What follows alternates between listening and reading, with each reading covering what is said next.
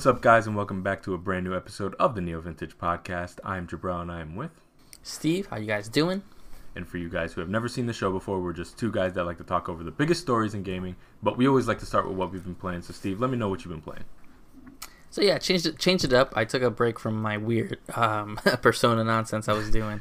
All the games at the same time. Playing all the Persona games at once. To prepare for Hitman 3 coming out very soon. I think the 20th. So like 3 days from recording this. For Hitman, so I replayed Hitman 1 and 2. I don't think I ever even played 2 because all the trophies were popping like I've never played it. So I may have never even played Hitman 2. You're talking about the newer, like the new Hitman, the IO trilogy, the World of Assassination trilogy. Great game. And I remember liking the first one, but I think I played it when it was like coming out episodically and stuff like that. So I must have dropped off. But playing it just like in one shot, and I know that's not how the games are supposed to be played. I know it's supposed to be more open, and I'm open and stuff like that. And I did replay some levels to get some like extra challenges, but the story is really cool. I really like it. I like the connections to the past games and just the mechanic of that game in general, where it's like, well, here's this giant, some of these maps are huge, and it's like, yeah, kill these guys however you feel, however you feel like it. So it's fun to go in there, and what a quirky but yet serious game. Like, I strangled somebody as a giant flamingo mascot. I think that's in number 2. But the first one, just every mechanic works so well. In a game, in a time where we don't really get that many like pure stealth games. Because you really can't just run and gun in this game. No. You could try. I don't know how far you'll make it. But it's just really interesting. It's really cool. I've always played Hitman games on and off, all those Absolution, Blood Money, and all those ones. But this one really fits it, and was really happy. I was just completely vibing with it. Then I got into Hitman 2, which continues the storyline the first one ends off kind of on a cliffhanger. Luckily, the second one was like on sale for $9.99 or $12.99, and I was like, yeah, why not? Snagged it. It combines all the levels, so all your levels from Hitman 1 move into Hitman 2. And from my understanding, that will work for Hitman 3 as well. So when I get Hitman 3, I'll have literally all 3 game level-wise with, the newer mechanics and stuff like that, so I can go back and try different things.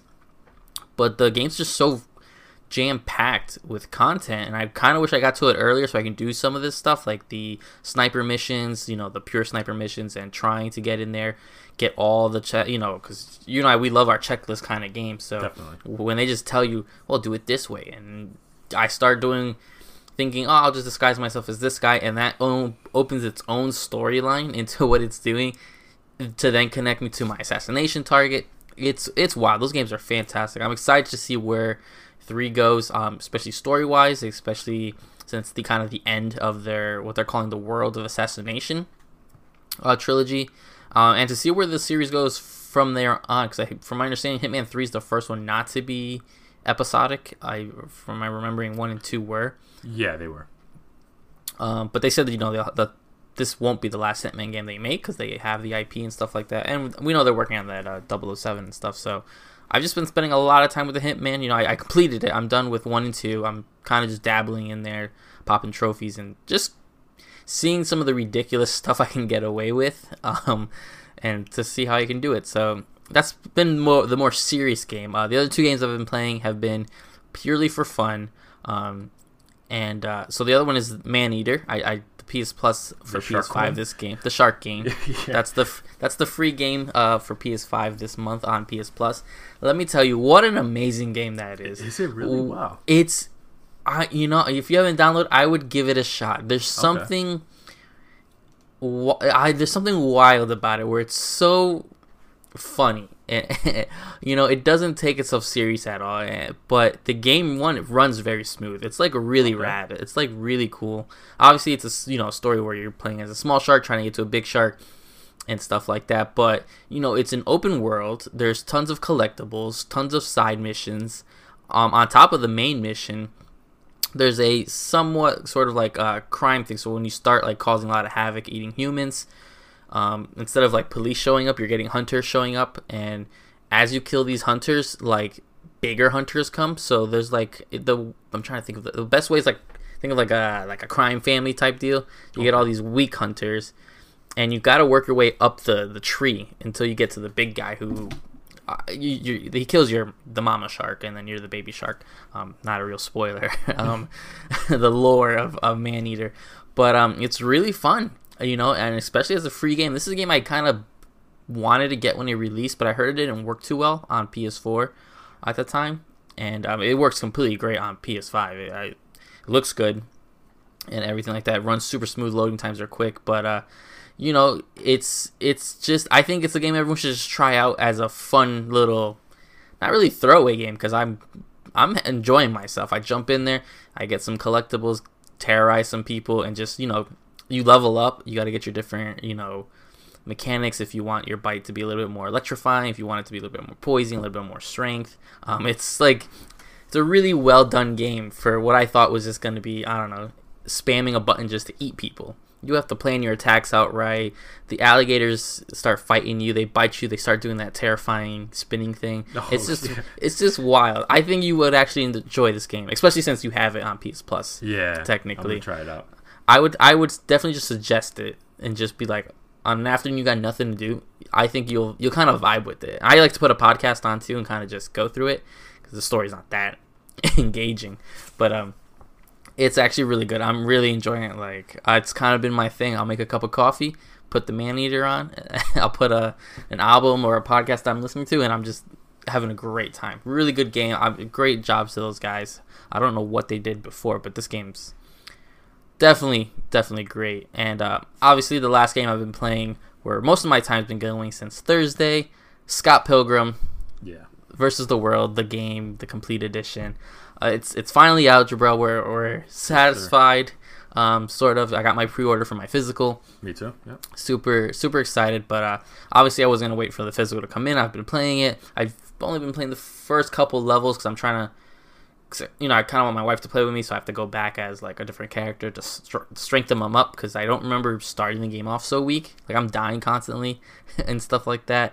So I don't know if it was just my mechanic. Now I've kind of clicked with the game again, and just everything about this game, from the sprite work to the music to the quirkiness to all the Easter egg from to the series / movie.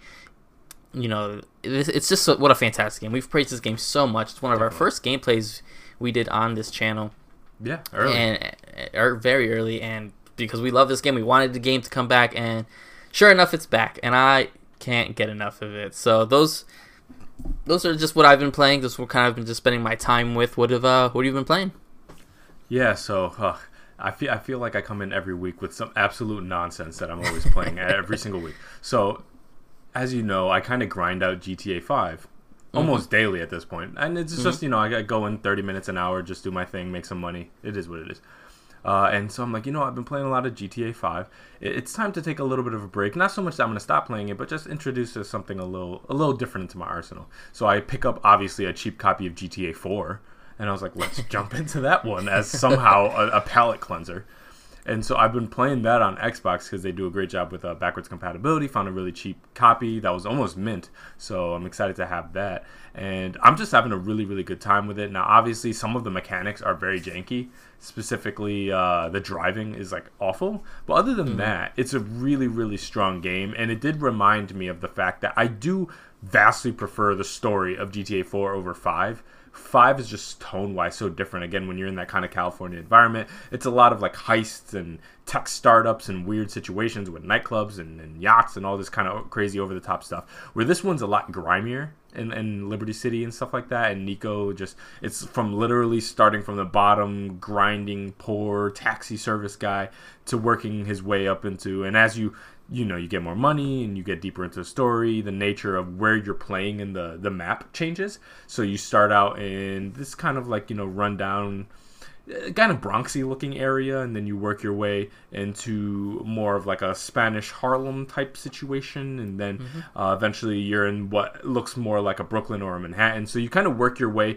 through obviously what is New York, and then obviously they have areas that look a little bit more like Queens, areas that look a little bit more like Bronx and stuff like that. So right now I've moved a little bit deeper into the city, and I'm probably 40% through the story or something like that, but I'm having a really good time with that, and that's been a nice refresher for me. Playing that on Xbox. But yeah, pretty much through other than GTA, the 2 GTAs, I've been dabbling in Scott Pilgrim. Haven't really gotten too deep to report anything new other than the fact that it's phenomenal, and I really recommend anybody get it. I got it on Switch, only $15, so that's an amazing price for it. So for anyone who's looking for a new beat 'em up or something to play, first off, some of the best sprite art I've seen in years. Gorgeous. Gorgeous. Yeah, just the animations are phenomenal. The gameplay is really, really strong. If you have any worries about like whether it holds up or not, this specific genre to me, I think ages phenomenally. Obviously, this art style does as well. So there is no feeling difference from what you'd like if you went from like River City Girls to this. Like, I don't think it feels any older or jankier or anything like that. I think it ages really, really well. So for anybody who has any reservations maybe about this, about like, oh, this is a re-release, is this an old game, does it feel bad or anything like that? Nope, feels, if you didn't know it was an older game, I don't think you would ever really be able to tell, to be honest. So highly recommend it. Great price proposition. And if I have to throw another suggestion out there, get a physical. They're not that expensive. They have like a $35 version that's going to ship eventually, and you'll just have a little physical version to put in your collectors, because you and I have PTSD from what they did the first time. So we need that physical version just as insurance. Then again, though, having physical versions nowadays doesn't necessarily guarantee anything, because they've done weird things to them too. But that's pretty much what I've been playing. Just being trash like I always am, and playing old weird games from the 360 era for some reason. Hey, that's one of the selling points of the Xbox, is play those old games better. And GTA, it's funny that you mentioned it, because I've been watching a couple of videos on GTA 4, because that's the GTA that I didn't purposely skip. I didn't have a console when that released, so I know very little. I know the whole Cousin Nico thing. I know being asked to go bowling a lot. I know like that's really my thing. Is like I spent one weekend years ago when my brother had a 360. So it's funny, because that's a game I've been kind of wanting to go, because I feel like for culture reasons, before we move on to eventually we'll get GTA 6 in some format, I kind of need, I want to like play that one. It's really solid. Like, yeah, the problem is like ranking it is kind of weird in the GTA franchise, because it has really, really strong competitors. Like, obviously when you're talking like Vice City and San Andreas, with exception for how obviously aged they feel, those worlds are just, hard to beat. And GTA 5 is so expansive and over the top. But GTA 4, to me, I feel like, first off, the world feels more alive than almost any of them. Personally, just the NPCs, the cops, like the cop will walk by on his phone, and the weird conversations you encounter, the different shops you can go into. The AI is, to me, a little bit more responsive than some of the other entries. So there's a lot of great things about 4 that I feel like over time, because of the spectacle of 5 and how classic Vice City and San Andreas are, it goes a little overlooked. So I highly recommend it. Yeah, and very cheap too. I gotta check out the DLCs too, because people praise those. Oh yeah, Lost and Ballad of Gay Tony and Lost and Damned, I heard, are fantastic. Like, some people even like those better than the main game. So those are definitely things I have to check out soon. Yeah, I fully intend on jumping into those as soon as I finish Nico's story, just to get a little bit more out of it, as long as they're priced appropriately, because I do bump into the thing sometimes where you'll find a really cheap copy of like a 360 era game, because they're all like literally worthless in terms of price. If you go online, there's like no demand for them, which is awesome. So you're able to get super cheap versions of the game, but then sometimes you have to buy the DLC digitally.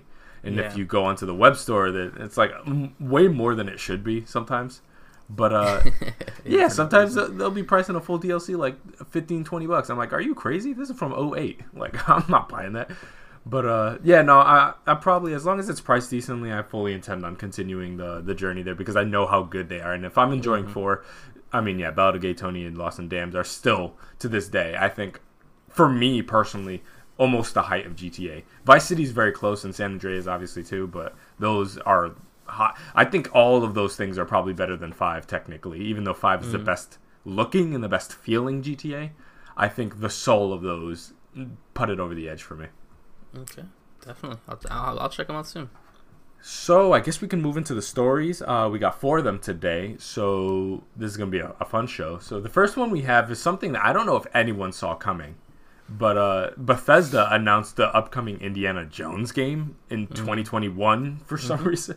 So Wolfenstein developer Machine Games is working on an Indiana Jones game that will be published by Bethesda. So the announcement came of a teaser video posted to the publisher, and the game will tell an original standalone story that is focused on Indiana Jones himself at the height of his career. So a new Indiana Jones game came with an original story and is in development from our studio Machine Games and will be executive produced by Todd Howard. So it seems like they're taking this pretty seriously. It's in collaboration with Lucasfilm Games, which we'll talk more about later.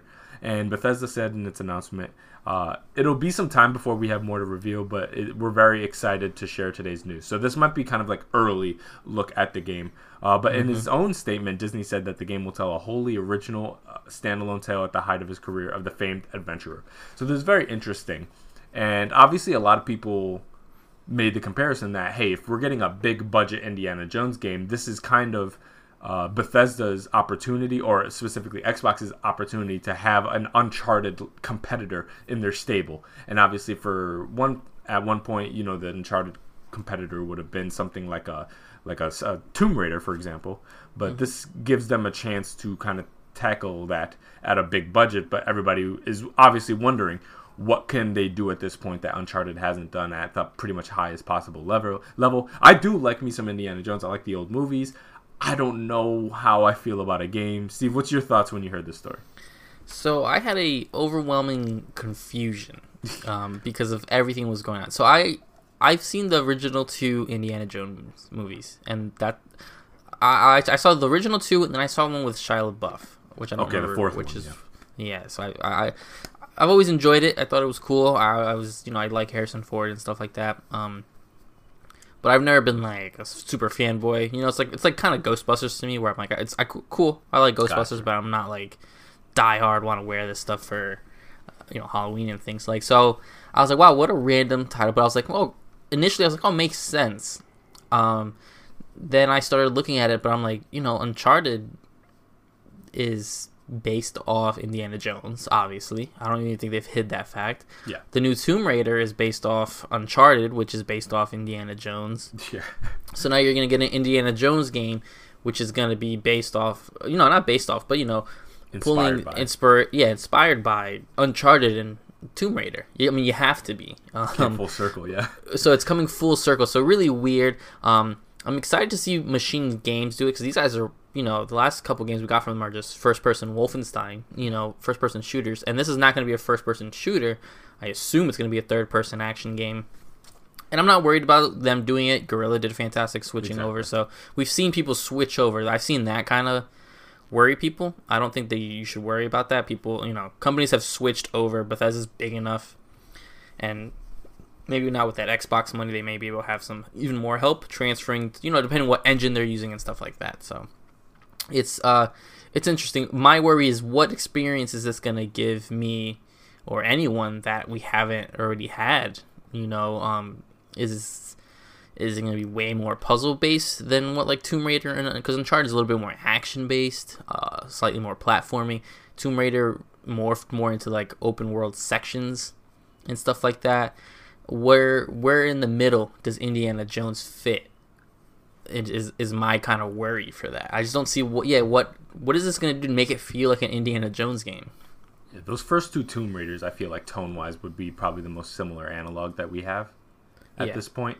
Because again, that adventure-y aspect of it, with that weird supernatural tinge, is something I feel like they've all tapped into.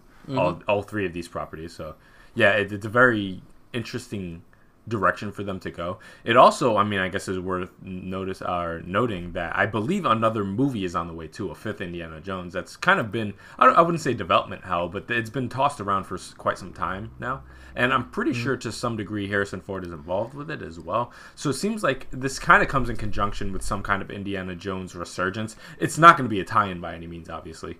But maybe they're going to try to Mad Max it a little bit. If you remember where like there was that Mad Max game. That was really excellent. Road.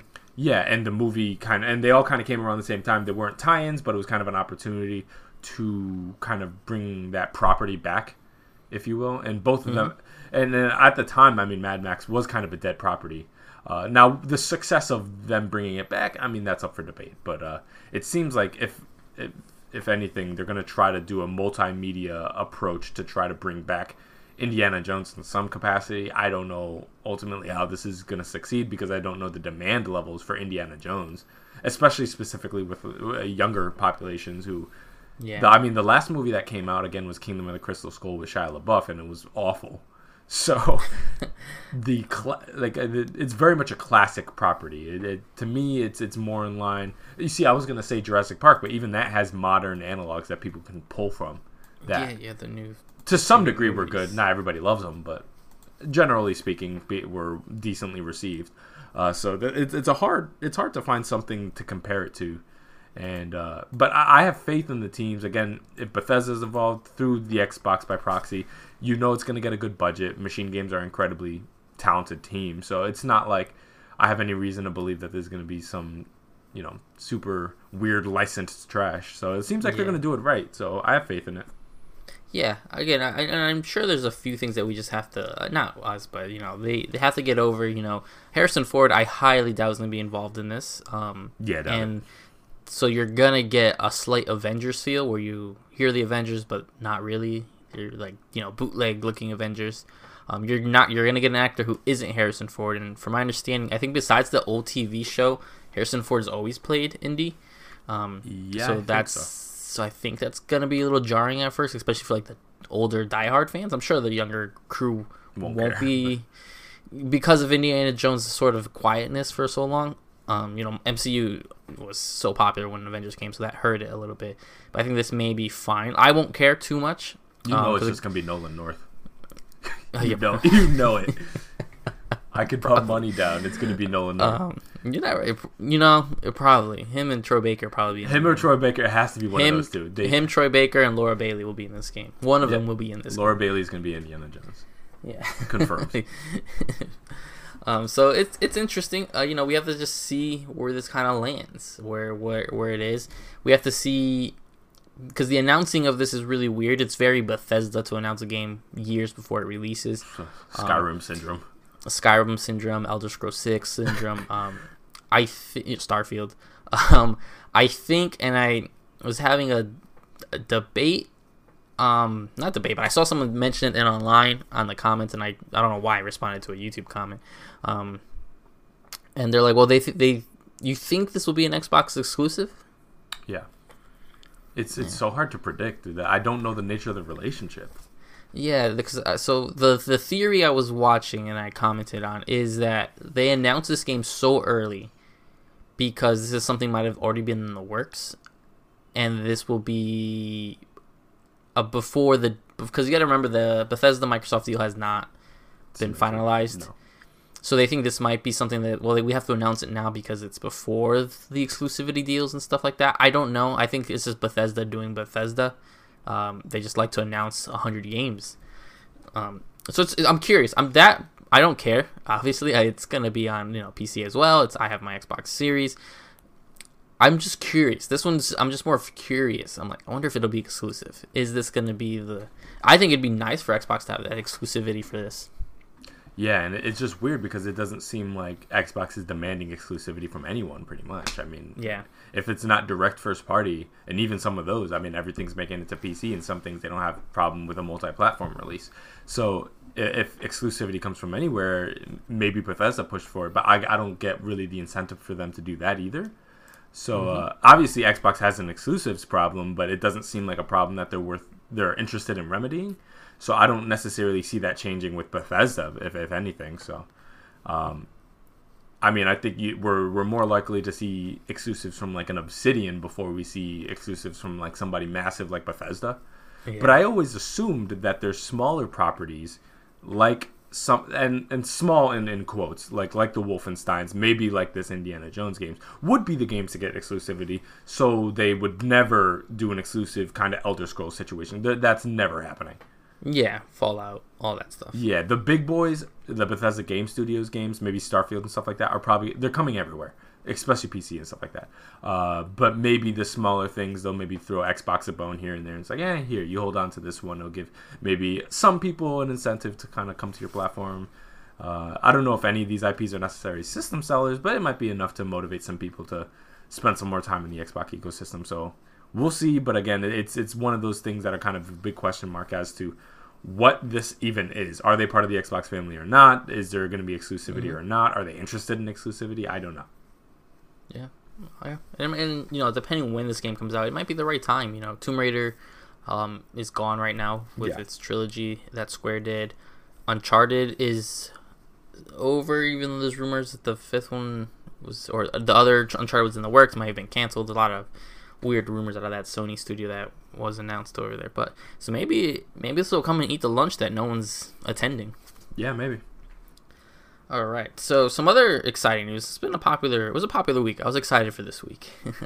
Ubisoft has announced it is partnering with Lucasfilm Games on a new Star Wars game. The development effort will be led by Massive Entertainment, the studio behind the Division series. Although little is known about the game, it has been described as a new story-driven, open-world Star Wars adventure. Also, EA released a statement about its future with the Star Wars brand following today's news that Ubisoft will be working on a brand new Star Wars game with the newly formed Lucasfilm Games. So Lucasfilm Games is now the relaunch of the gaming arm for anything that they own. So the Star Wars games, the indie games, all those things that are now going to be coming out will be under that new arm. Which we got that announcement Monday. Then we got the Star Wars news. Then we got the Indiana Jones news. So it was obviously planned out. What a weird leap, but planned out. So EA has announced that we are proud of our long-standing collaboration with Lucasfilm Games, which will continue for years to come. EA said in a statement, "Our talented teams have created some of the most successful games in the history of the Star Wars franchise, including Jedi Fallen Order, Battlefront, Galaxy of Heroes," which is a mobile iPhone game, Star Wars Squadrons. We love Star Wars and look forward to creating more exciting experiences for players to enjoy. So Disney's relationship with EA is far from over. Also, Star Wars games will now be brought together under a single banner, Lucasfilm Games. Announced today on StarWars.com, the company revealed that Lucasfilm Games is now the official identity for all the gaming titles from Lucasfilm, a name that encompasses the company's rich catalog of video game and eyes toward the future. So, a lot of mixed messaging because there was some weird stuff. Preempted. EA and Disney signed a deal back, I want to say 2014, 2013. Yeah, prior to the sequel trilogy to start, that EA was going to be the exclusive makers of anything Star Wars, and that was, a rough time when that was announced. When Battlefront 1 came out, that was even more rougher. So, what do you take of this? Well, yeah, I mean, there's a lot of news. It's so much to unpack. Yeah, I don't know where to start. Yeah, well, I'll say first and foremost, the biggest thing for me was the fact that Ubisoft announced that game is coming, which signals the end of that exclusivity deal, which is I'm ecstatic about. And again, I'm not mad at EA being able to make Star Wars game. I've just taken tremendous issue with that exclusivity deal that Disney signed. To me, that's such a stupid decision to allow a single publisher, and of all publishers, EA, to make all the Star Wars games for that many years in a row. I mean, it just, for me, with the exception for Fallen Order, just kind of killed everything. It was just a ton of wasted time. The Battlefront games, I understand they have their fan base. They're super unremarkable to me. Squadrons is fine. Fallen Order was great, but it's like, I mean, just think about if they had maybe some licensing and some marketing deals with EA, but other people are allowed to make it. Like all the awesome things we could have gotten from like the indie sector, like maybe Devolver Digital could have thrown their hands into and did some smaller scale stuff, and we could have got some AAA stuff, and it's just so many awesome things that we could have gotten in all this time. So I'm so glad that exclusivity deal is done, and I look forward to Fallen Order 2 and stuff like that out of EA, because I love me some Fallen Order. That game's phenomenal. So it's not like I don't want EA touching it at all. But I would love to see what Ubisoft can do. Not to mention, I like Division 2 quite a bit. So if they can do a kind of cover-based shooter in the style of like maybe like the Rebels versus Empire on a simple level, maybe they could do like a bounty hunter type game and stuff like that too. So there's lots of opportunities for them to tackle different eras and subjects and battle styles within the Star Wars universe that I think are pretty exciting. And the Lucasfilm Games thing, I think, makes a lot of sense. I think united branding has been happening kind of across the board in many different media sectors. Everybody trying to unite it. below this single brand. And I feel like this in many ways is kind of like the ripple effect of the MCU, because we've seen it kind of happening with Star Wars' branding specifically, and DC's done it, and the splash screen, Sony's done it with their new PlayStation Games thing. So like everybody's trying to unite their platform to wherever you can see like all these different types of media all coming from this single source of the single name that you can kind of attribute it all to, instead of having this kind of disjointed approach and different things. So it makes a lot of sense that why they would go through, especially I feel like now that the exclusivity deal is done and you're going to have Star Wars properties coming from multiple publishers, it helps to kind of have that single thing to kind of unite it all together. And you know how Star Wars is with their continuity specifically. Mm-hmm. So it makes sense for them to already have that oversight, but to kind of have the branding to kind of go hand in hand with that. So yeah, I'm looking forward to everything I heard here, and I know some people have some problems with Ubisoft. I actually, if you list out the stuff that Ubisoft releases, I actually quite like a lot of what Ubisoft does. So I have no doubt that, and I understand it's not for everybody. Not everybody likes that checklisty, and some people think that Ubisoft's a little not Ubisoft. Division's a little grindy, and the enemies are a little spongy. I kind of like their style. So this game, I'm sure I'm gonna love. So everything is good news from this story that I've heard. Yeah, Ubisoft and open world just go hand in hand. So it's super excited for that. I'm glad they. I had to go down a rabbit hole because I was curious, because Ubisoft did come out and said the game won't release before 2023, meaning it's early in development. Yeah. For those, the deal that EA originally signed in 2013, I had to look it up, was signed for a 10-year deal, which means 2023 would be the end of that deal. So that original agreement is still in place. Gotcha. Which is, so Ubisoft literally can't release that game until sometime after that, which means we may still get some. I mean, Jedi Fallen Order will probably get a sequel or at least another game from them. Definitely. So that would be something that would hold us off, because I doubt we're not getting a Star Wars game for 2 to 3 years. So it is EA. It is EA. In all this time, they've only given us 4. So, 2 Battlefronts, Squadrons, and Jedi Fallen. I don't count the mobile games. So in 7 years, they've given us 4 games, 3 of which are mid. Yeah. Yep. Jedi Fallen, Battlefront 2 came out with, which now it's fine, but still.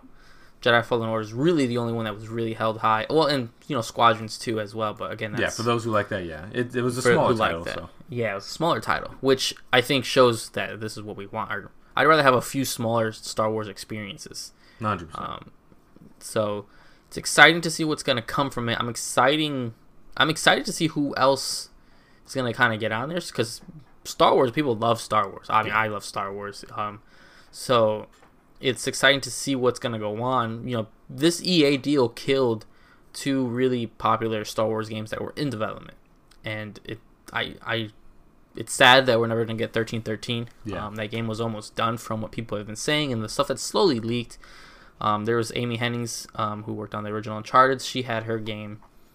I don't remember. I forgot what the code name was, but Ragdoll or Rag something. Rag Team or something. Yeah. Rag Team or something like that. Tag. Something like, I forgot. I forget. But her game, which would have been really cool.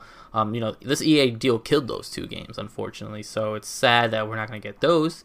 But maybe we'll get a sort of re-envision of what these people were working really hard on. So I think this should be a start of something new. I do think this is... I think EA should start letting go of certain IPs. I'm not a big sports fan, but I know I watch what EA does with like Madden and stuff, and the terrible stuff they do over there. So it's time that this exclusivity stuff starts kind of letting loose, especially when it's not something you own. It's just why Disney, with such a massive franchise as Star Wars, would sign a 10-year exclusivity deal with a single game publisher makes no sense to me. Like, I just don't them of all people. How much money makes that worth it? Like, I don't think EA could afford the rights to that. Like, it's just nuts to me. So you think they would have went to Activision, which would have been? Yeah. That would have made a lot more sense. Better, but it would have made more sense because of how many teams Activision has. Exactly, the diversity of teams. You funnel them all through like DICE. They eventually obviously had Respawn and stuff like that, which is great. But it's like, come on, guys, like. I don't know. But to me, Battlefront would be way better in the hands of a Ubisoft, for example, by Massive. Yeah. Which would, to me, make a way more accurate. Like, if you go to, like, the PS2 era Battlefront, the natural evolution to that, specifically that battle style, would be way more close to what Massive would be doing than anything DICE is doing. Though I like DICE. I think the Battlefront games play good. There's just not much there for them. So, and I think Ubisoft's good at putting enough content to keep you busy and justifying the cost of things. I don't think they take people's money for granted so much as a lot of other publishers do. It's like whether you might not like what they give you, but they're giving you enough of it. Far Cry's, they all give you enough of it. So I'm excited about this deal. But again, it's good that you noted 2023 is going to be the day. So we're going to have a couple more years at EA. So settle in, get your seatbelt on, get ready, because we're not done just yet. Yeah, wonder what EA's got for us left. Probably a whole lot of nothing. The third story here, we got a lot of CD Projekt Red and Cyberpunk stuff, obviously, because this is a never-ending story. Yeah. But this was a very interesting development that we got here. So CD Projekt Red has released a statement from studio co-founder, try not to mess his name up, Marcin Iwinski, in which he offers a personal explanation of what happened in the days leading up to the game's release. So they shed some light on on how there could just be such a massive disparity between the PC and console versions. The team also hinted at when the full next-gen versions will be ready.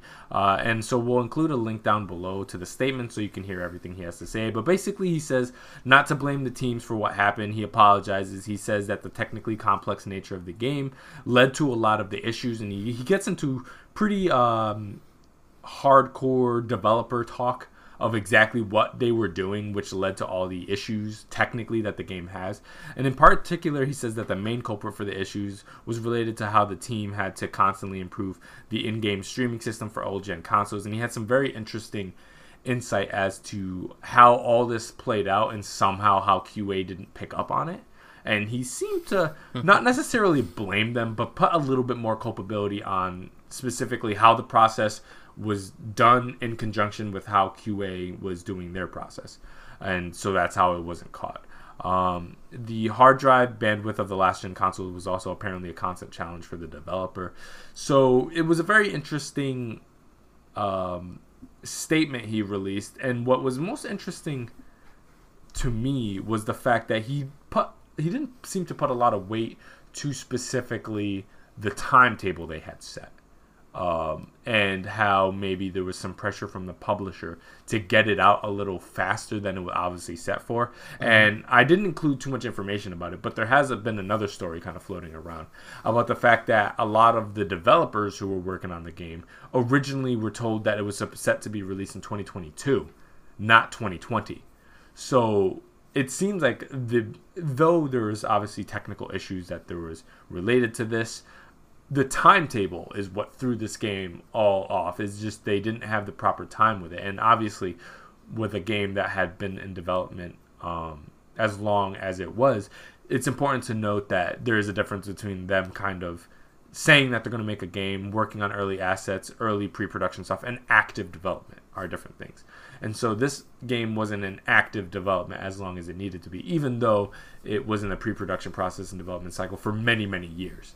So this was a very interesting statement that we got from him. What were your thoughts when you heard this statement?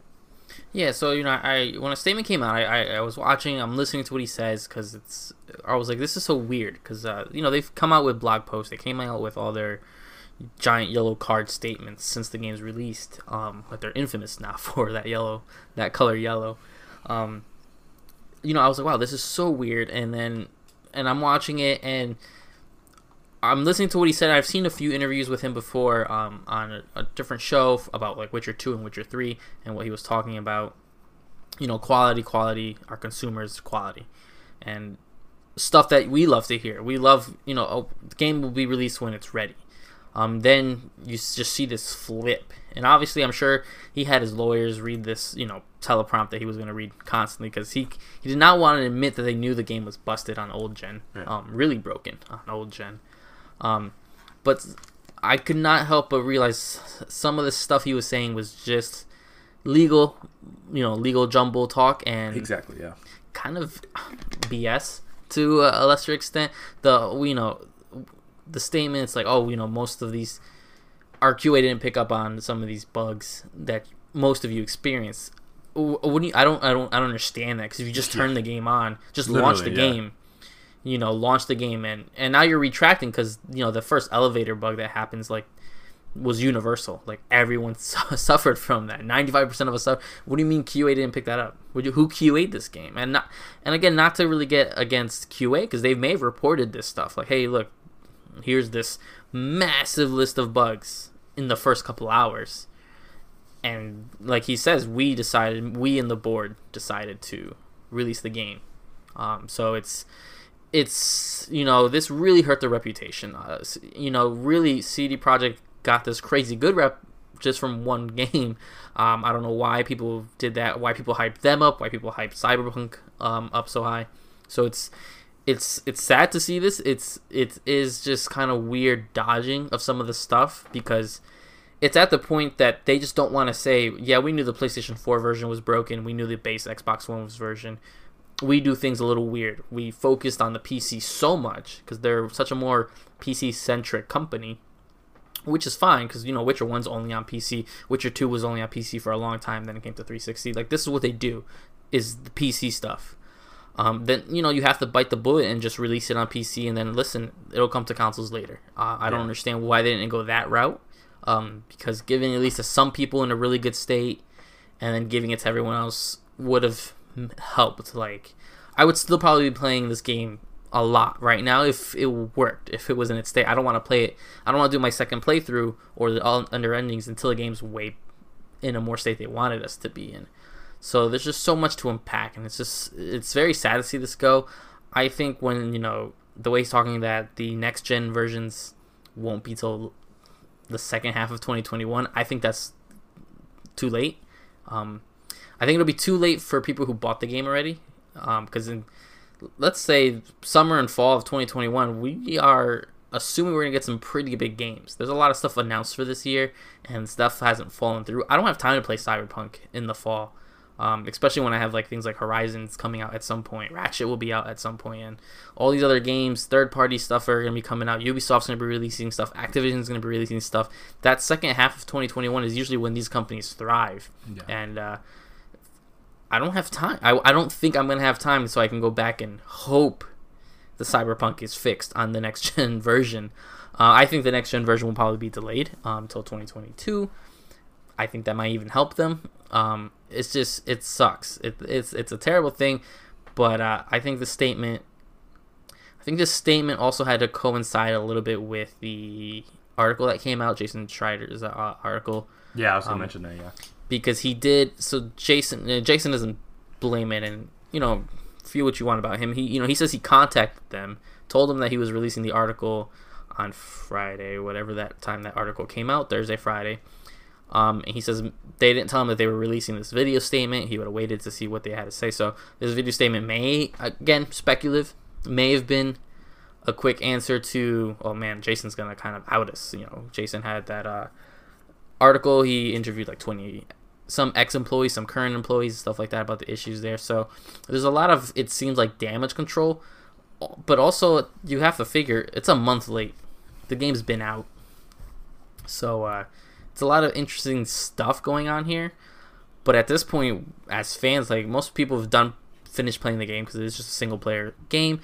We're almost just kind of watching the drama, which is kind of sad. Yeah, and I mean, you raised some awesome points. Specifically, it's just a weird situation for them to be okay, the second half of 2021 is going to be when the next-gen people are going to be able to get their proper version. But I would imagine by that point, a bulk of the people who are interested in Cyberpunk and have next-gen machines would have been played that already. I mean, is it the most stable thing in the world? No, but can you play that game front to back on PS5 and Xbox Series X? Absolutely.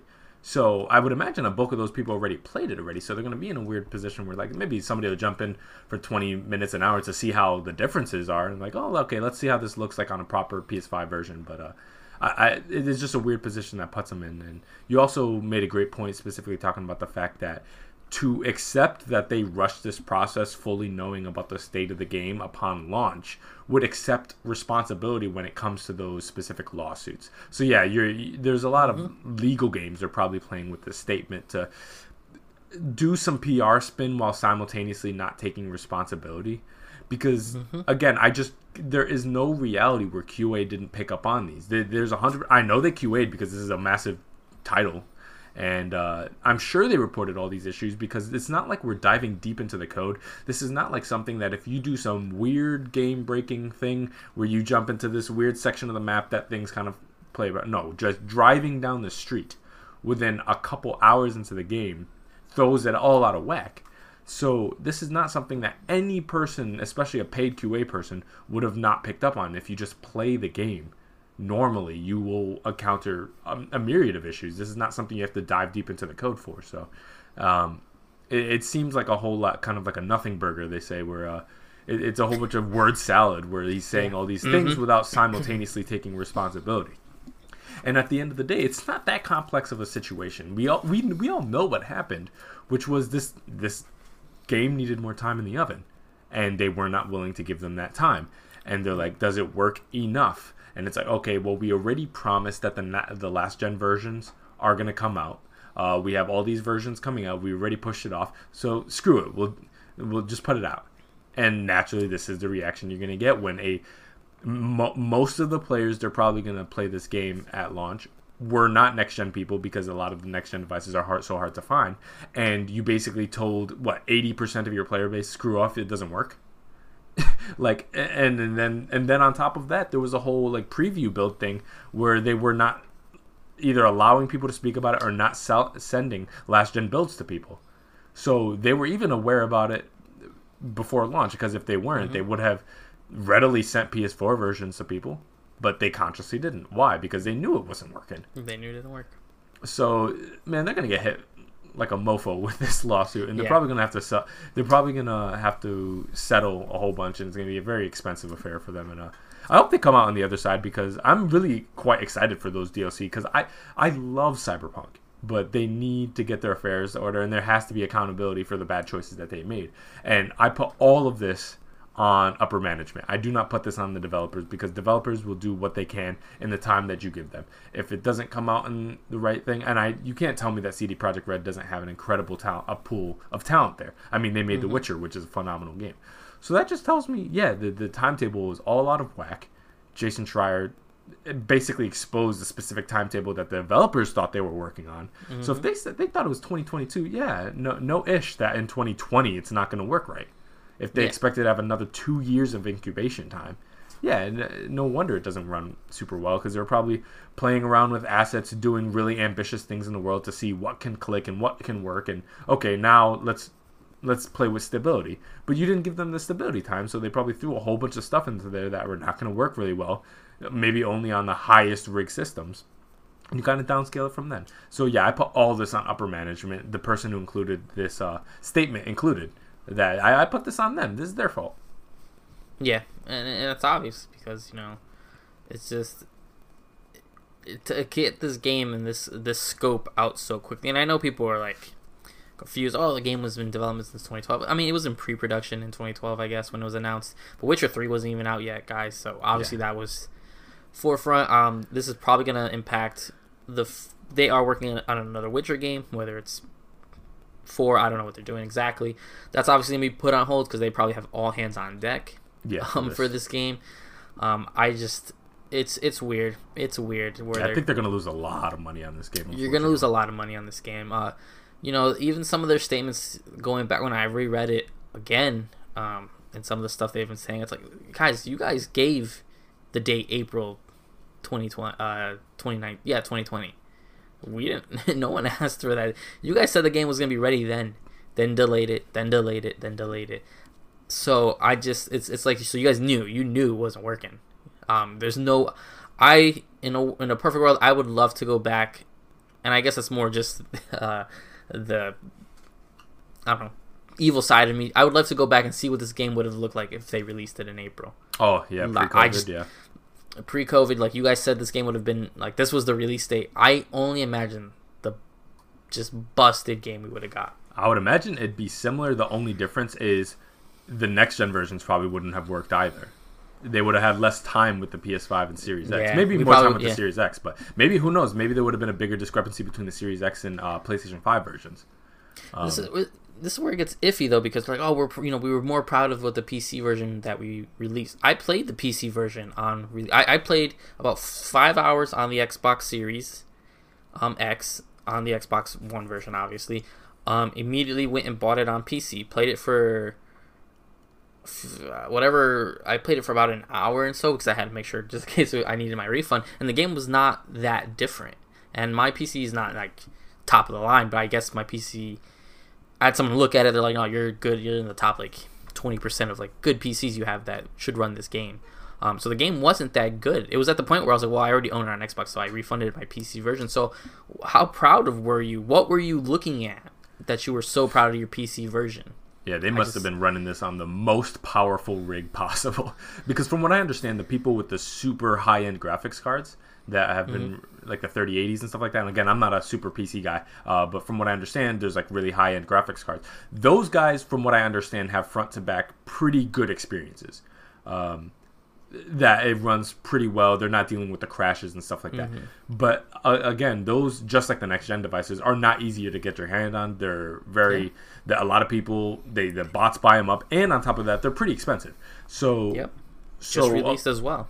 Yeah, so you're kind of in a position where a vast amount of people who were interested in this game are unable to play it. Most people don't have PS5s, most people don't have Xbox Series X's, and most people don't have 3080s, 3070s, or whatever. So a good chunk of the base are going to be, medium to high spec PCs and PS4s and Xbox Ones. And PS4s and Xbox Ones are 2013 devices. So naturally, it's very obvious where they're like, you develop for the lowest common denominator and scale up. Unless you have a super, really scalable engine where that can play for everybody, which exists, like a Fortnite, for example, that you could just run that on anything. The highest end, the lowest end, everything runs. But it seems like for example, like with the Xbox ecosystem, since you still have to play with the One, you make sure it works on the One, and then you kind of scale it up for the next-gen devices, add some more assets, some ray tracing, higher resolution textures, and stuff like that. So you're kind of developing for the lowest common denominator. But it seems like maybe CD Projekt Red kind of had the opposite approach, where they developed for the highest end thing and tried to downscale it. But the downscaling took time that they didn't seem to give their development team. And so they ended up in a position where the high end stuff will run it. But and I think it'll run it, but I don't think this game runs amazingly, like 120 frames per second, 4K native. I don't think that exists anywhere. I might be mistaken, but I'm pretty sure this game doesn't seem like it's been really like perfectly optimized anywhere. And that's a real shame, because again, I think this is a really, really great game. And I hope that this can turn around for them, but they obviously have a crazy uphill battle to fight with, not only the legal thing, and not only getting this game working for a bulk of their player base, but on top of that, they also made a crap ton of promises related to the game, specifically towards that DLC in that next-gen version. So they have so much to do right now, and I mean, most teams wouldn't be able to do all that. So, and I don't know necessarily where to put CD Projekt Red, because there's such a newer name to throw around into this higher echelon. I mean, you go back 5 years ago, they are not part of this specific narrative. Everybody, I mean, people liked Witcher 3, and people started throwing their names around that. But when you're talking about the high echelon teams, the Naughty Dogs and the Guerrillas and the 343s and stuff like that, I don't know if CD Projekt Red is being thrown up there with them. They're kind of up-and-comers. Even though they've been around for some time, they obviously made a massive jump with that Blood and Wine DLC, fixing Witcher 3. Yep. So it's just, I don't know what the range of their capabilities and what financial hit they can buffer and they can take. I don't know, and I just really hope they're able to make it out on the other side, because I would hate for this to tank them to the point where either they need a massive restructuring or they need to be bought out, and that could change the trajectory of what they're able to do in the future. That would be a shame. Yeah, that'd be terrible. Sad. So I mean, we hopefully this is the last CD Projekt Red Cyberpunk story for a little bit. Yeah. Until some of these hot fixes come out. They gave a timeline. You know, I think by the end of January we should get a major patch. Then the other patch should be in February, stuff like that. So we'll Thoughts see. and prayers. We'll keep an eye on them and hope for the best. Hope this works out and we can stop having these conversations. So our last story for today is some PS5 release date news, which were sort of released prematurely and stuff like that. So after revealing a suite of release dates for a number of third-party PS5 exclusives during its CES 2021 keynote, Sony has quietly removed the info from its uploaded trailer. Earlier this week, Sony's CES conference introduced us to some unexpected information thanks to a sizzle reel that included footage from a number of upcoming PS5 games, with release dates tacked on to the end of the trailer on the last final splash screen. So first it said like Uncharted and Last of Us footage was captured on PS4 because there were some people confused about that. It did say that on there. But we got some dates for some games that were reorganized. So Capcom's Pragmata, that's the Spaceman game, right? That's the one that kind of looks like a Kojima game. That's Kojima. Not. So that's pushed back to 2023, which is pretty far. Square Enix's Project Athia, which we've seen nothing on anyway, is pushed out to January 2022. Stray, which that cat game, I remember that one. That game looks awesome. It looks great. October 2021, so that's this fall. I think that game just had a general 2021 date. I think they just solidified it, I guess. Yeah. Kenneth Bridge of Spirits now says March 2021, which I know the game was delayed. I don't remember if this is where it was delayed to originally. I don't remember the original. God, I'm praying that's true, though. I hope so. I can't wait for that. Solar Ash, that's the Hyperlife Drifter game, correct? Yep. That is now June 2021.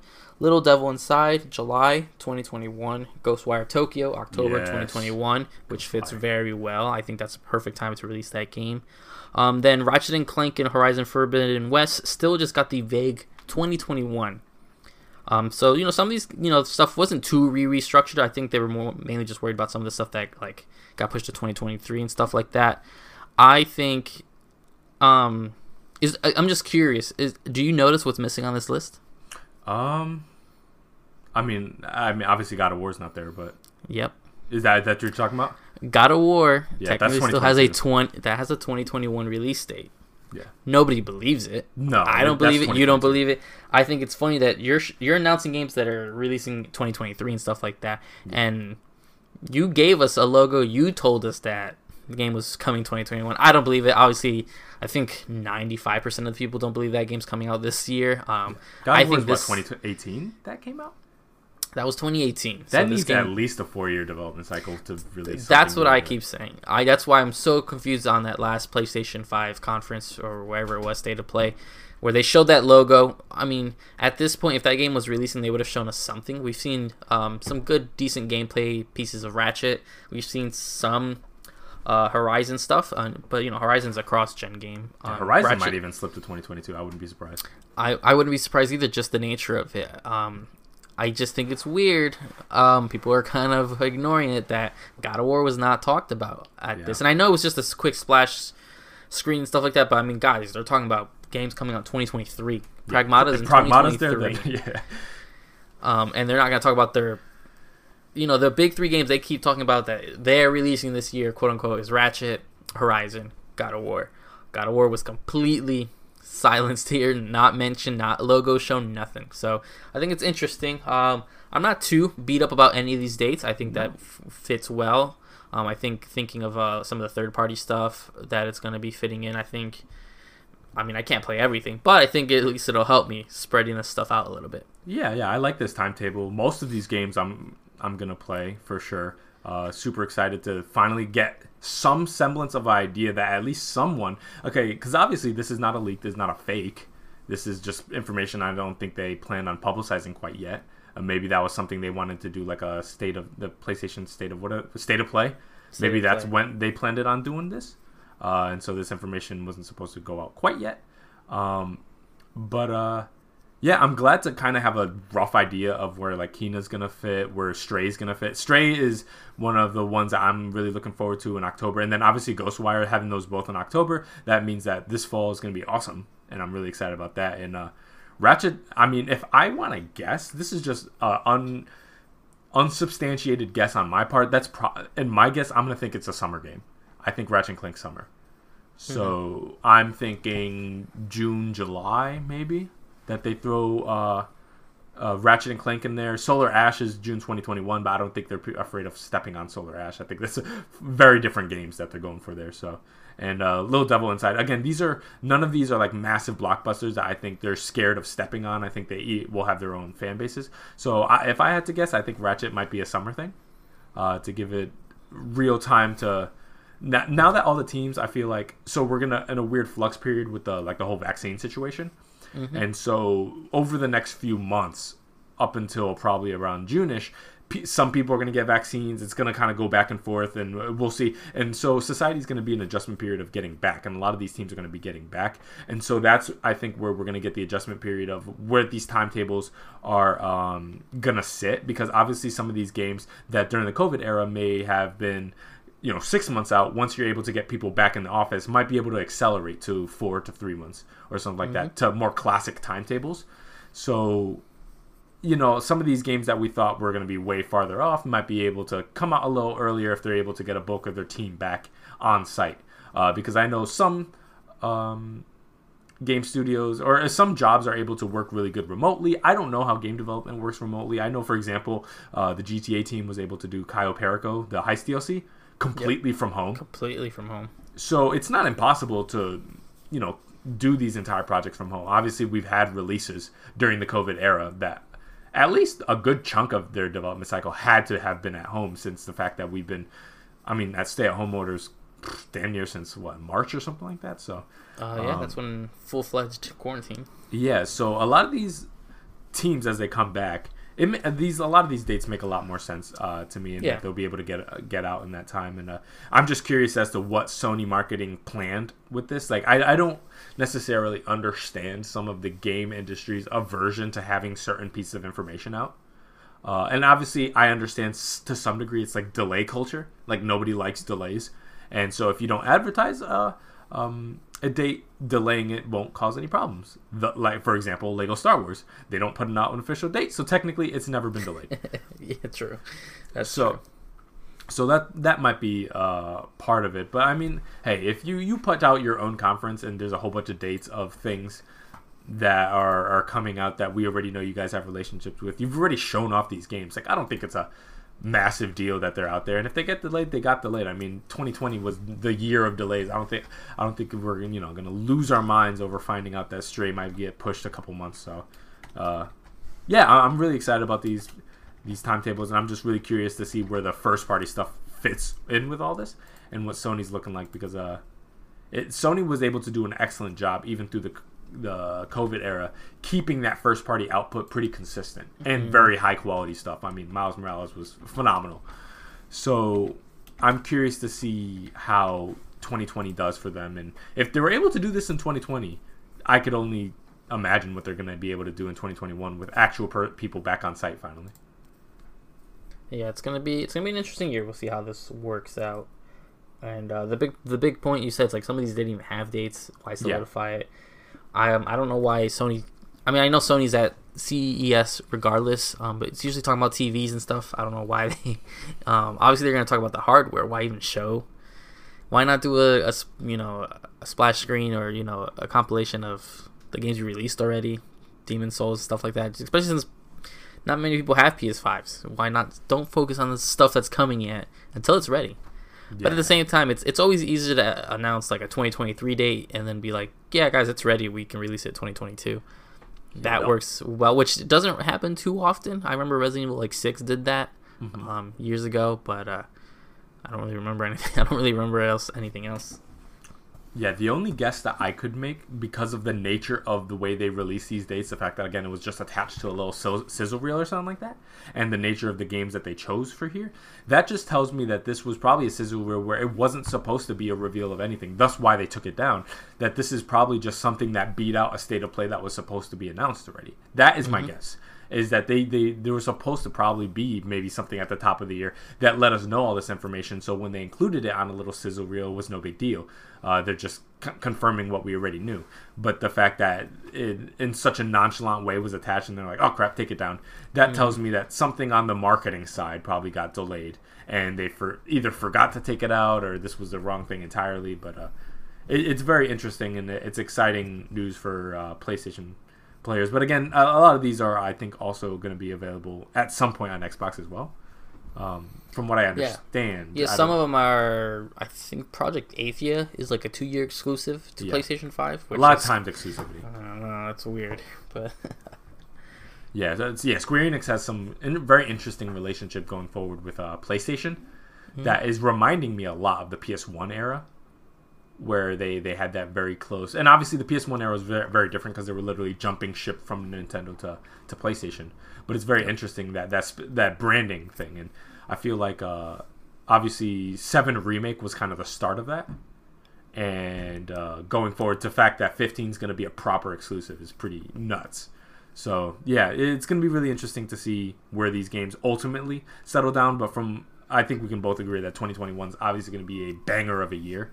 And a lot of people, I'm sure, pushed their games from 2020 to 2021 for delays, and some people just didn't want to release during a pandemic. I understand that. It's certainly a thing, too. People just don't want to put their game out during that time.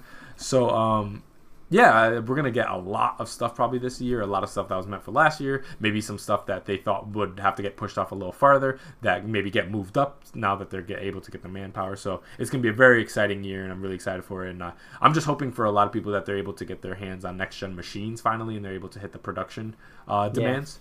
So people can actually play these games and properly good piece of hardware. Because the next-gen games are starting, they're coming, Medium's right around the corner, and I think that's a proper Series X game. So the next-gen titles are starting, additional to the launch titles. They're actually starting to come out. So it's exciting times.